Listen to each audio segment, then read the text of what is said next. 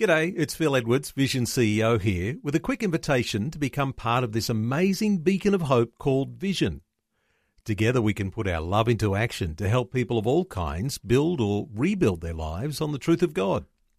Please consider the part you can play during our upcoming Visionathon appeal, remembering that it's your support that makes Vision possible, including this podcast.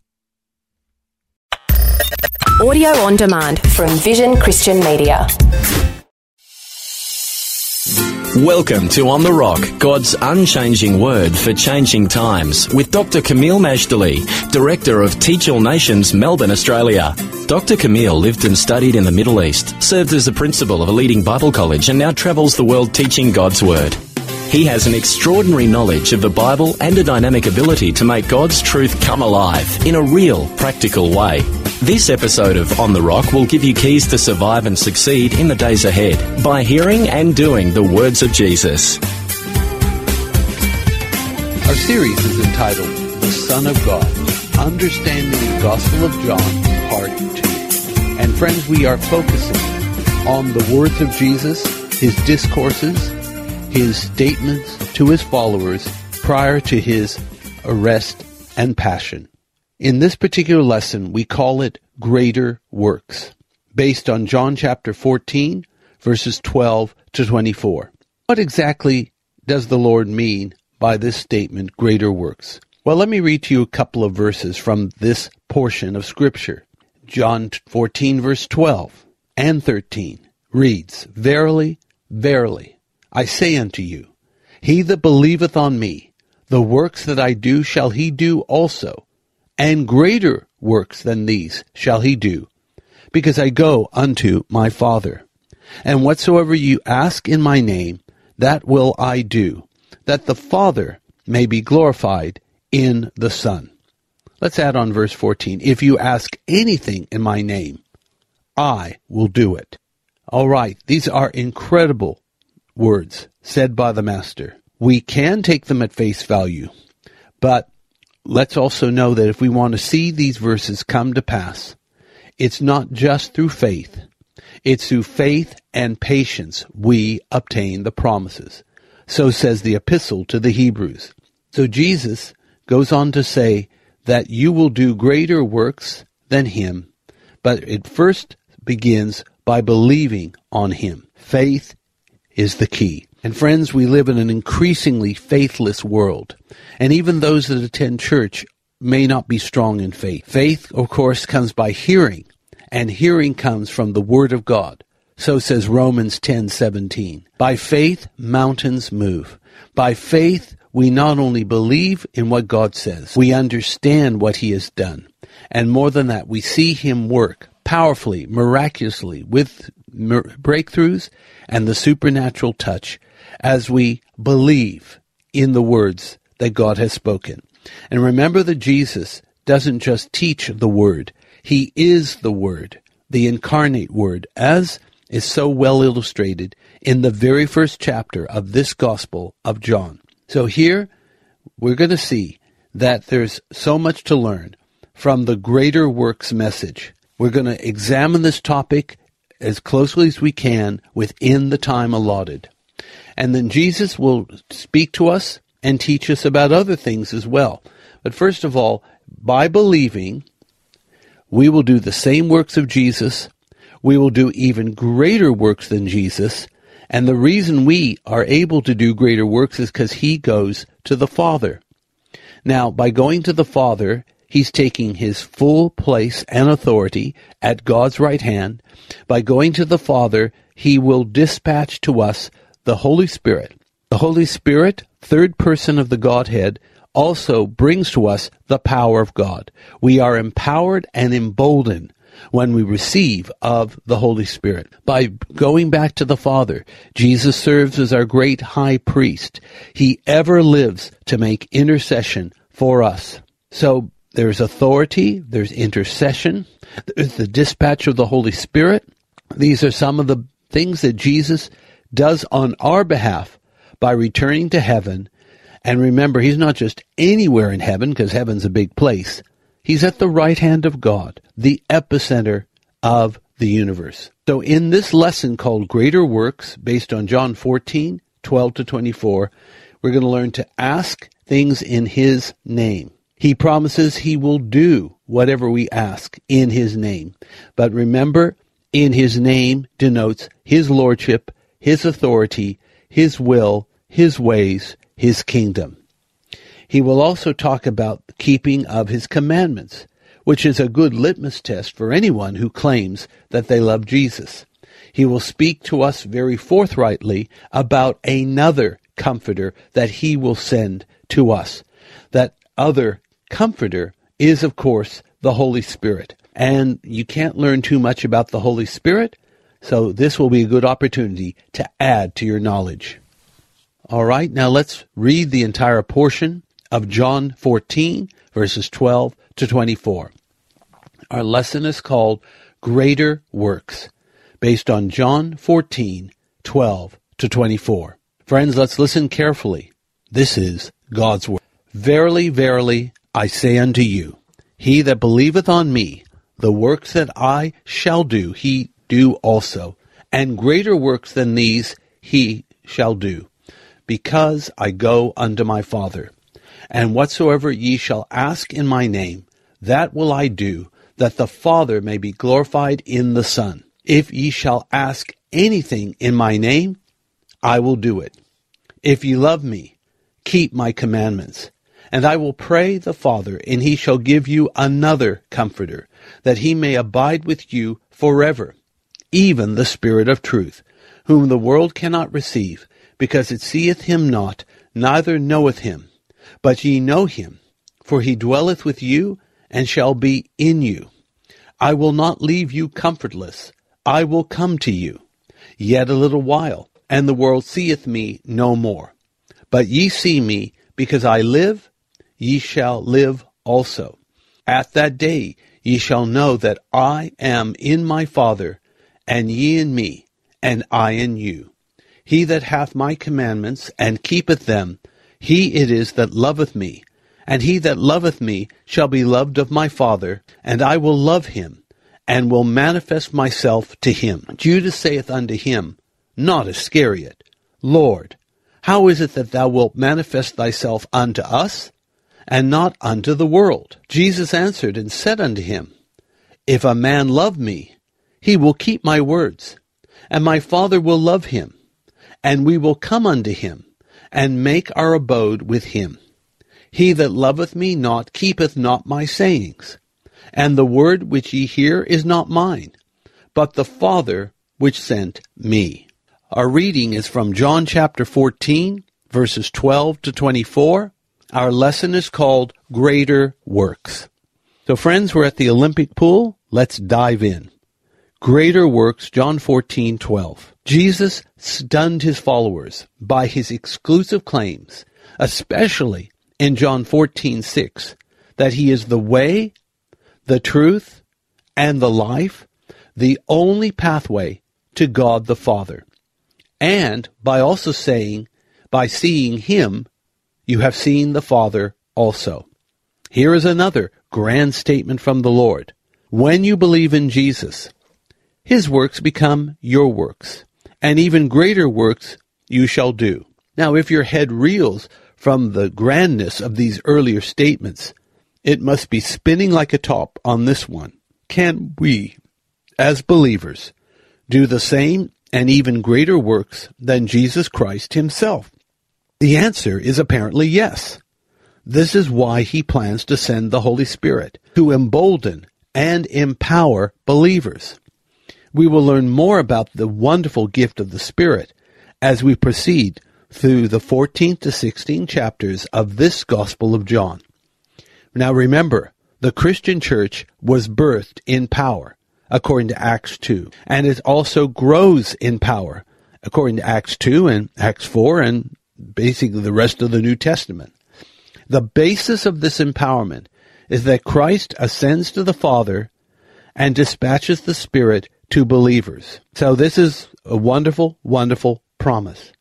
Now we go to John 14, verse 13. Ask in my name. Here is another great promise. Whatever you ask in Christ's name, He will do it. The goal, that the Father may be glorified in the Son. In other words, for believers and for the Godhead, loving, cooperating, obeying, and everything else is a win-win for all these parties involved.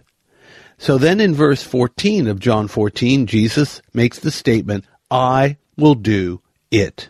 To drive home the point, Jesus says if you ask anything in his name, he will do it. Now some believers have taken this verse at face value and were disappointed. Now this does not imply that Jesus doesn't mean what he says or that in some way he is mistaken.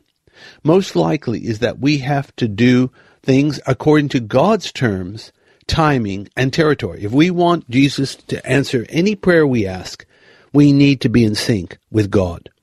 Plus, we need the grace of maturity that comes through patient waiting.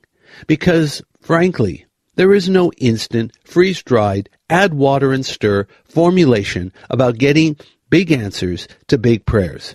We must be submitted to the name and lordship of Jesus Christ, which positions us to get our prayers answered. And after all, God knows what's best, even if what we ask for is a good thing. The timing may not be good. So let's trust God that he will give us the big thing at the time and place of his choosing. That's grace and maturity in action. So then we go to John 14:15. Keep my commandments. Here is a good litmus test. Anyone can claim to love Jesus. In fact, there are lots of non-Christians who do precisely that. They love Jesus. I've read of such people. I've heard of such people. They come from different religions, and they have a notion of Jesus, an image of Jesus that they love. They feel close to him. They admire him. They appreciate at least some things about him. They don't necessarily know him as Savior and Lord. They may not necessarily accept him as Son of God, but they love the notion of Jesus that they have. Some of these notions may be accurate. Some of them may be grossly inaccurate. But anyway, they love an image of Christ that they have. The real proof of your love for Jesus, however, isn't the lip service. It's the obedience to his commands. So people can say all they like, they love Jesus. But until they obey his commands, that love is really not love the way God sees it. And so to disobey while claiming to love Jesus is really no love at all. If you love him, you will obey his commandments. You will come to him, you will repent, you will believe, you will receive. Repent of sin, believe the gospel, that he died on the cross for your sins and rose again for your justification. Open your heart and let the King of Glory come in. Be born again. This is living in obedience to his commands, and this is demonstrating love to the Lord. Then we have John 14:16, another comforter. Jesus goes on to tell us he's going to pray to the Father who will give us another comforter. There is an interesting Greek word here, parakletos. Almost sounds like the bird paraclete or parakeet, but it's parakletos. Parakletos means an advocate who walks alongside, counsels, mediates, intercedes, and defends. The Holy Spirit is another comforter, since Jesus clearly is one too, and he is of the same sort of nature as Christ. He's part of the Godhead. Jesus says that the Holy Spirit is the Spirit of truth, and he will be with us forever. Now this should be of great comfort to all believers, since Christ, in his human form, is now soon going to ascend to heaven, and one of his tasks once in heaven is to send the Holy Spirit to earth. And then we have that phrase again, the Spirit of truth. John 14:17. In verse 6 of John 14, Jesus makes a claim to being the truth. Now he's ascribing truth to the coming Comforter, the Holy Spirit. We also learn in John 17:17 that God's Word is truth.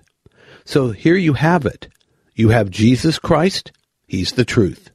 You have the Holy Spirit, he's the Spirit of truth. You have the Word of God is true. These are the three pillars of divine truth, and you can safely trust this truth to set you free. So when you have Christ, the Spirit, and the Word operative in your life, you are safely on truth's territory.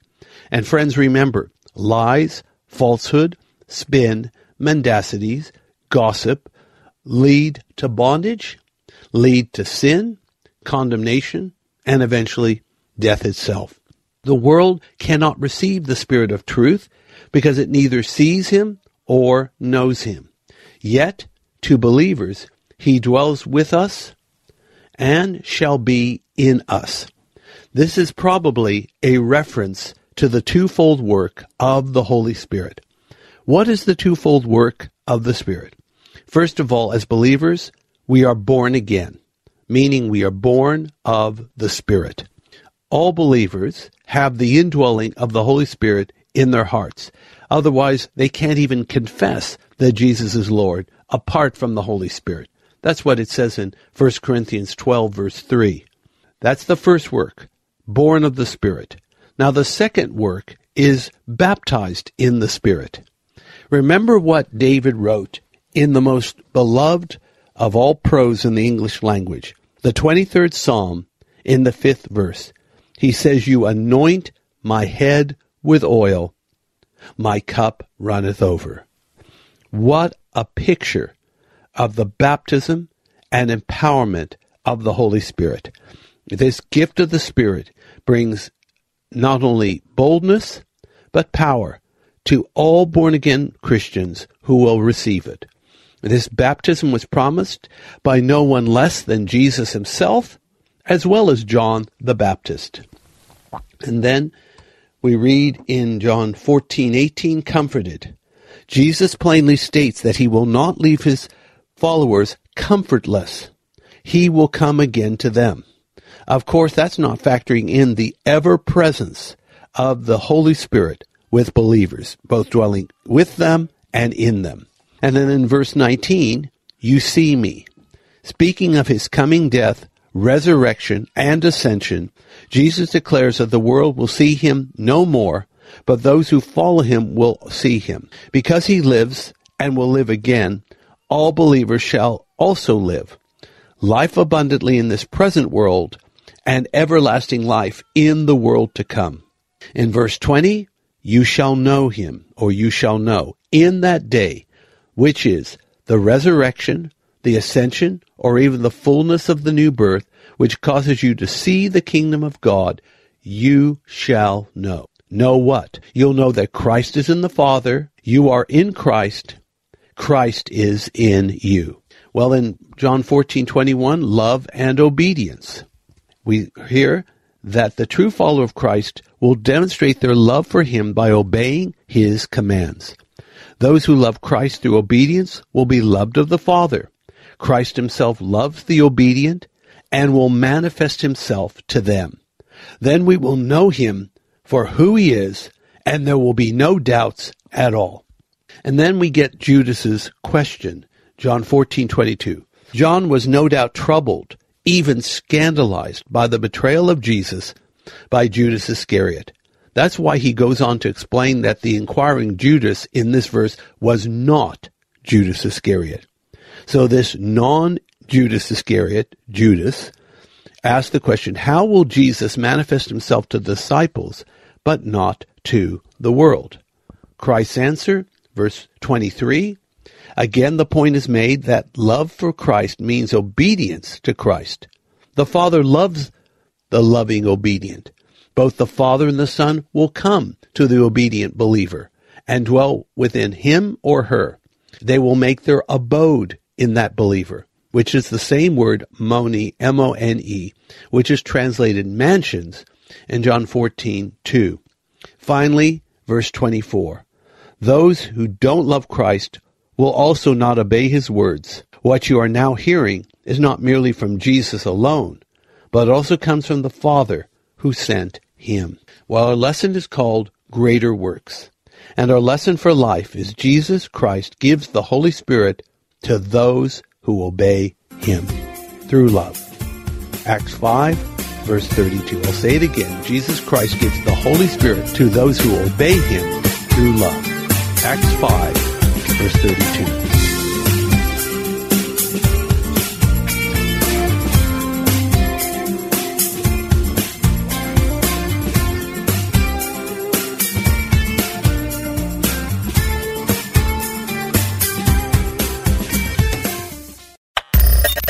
Thanks for taking time to listen to this audio on demand from Vision Christian Media.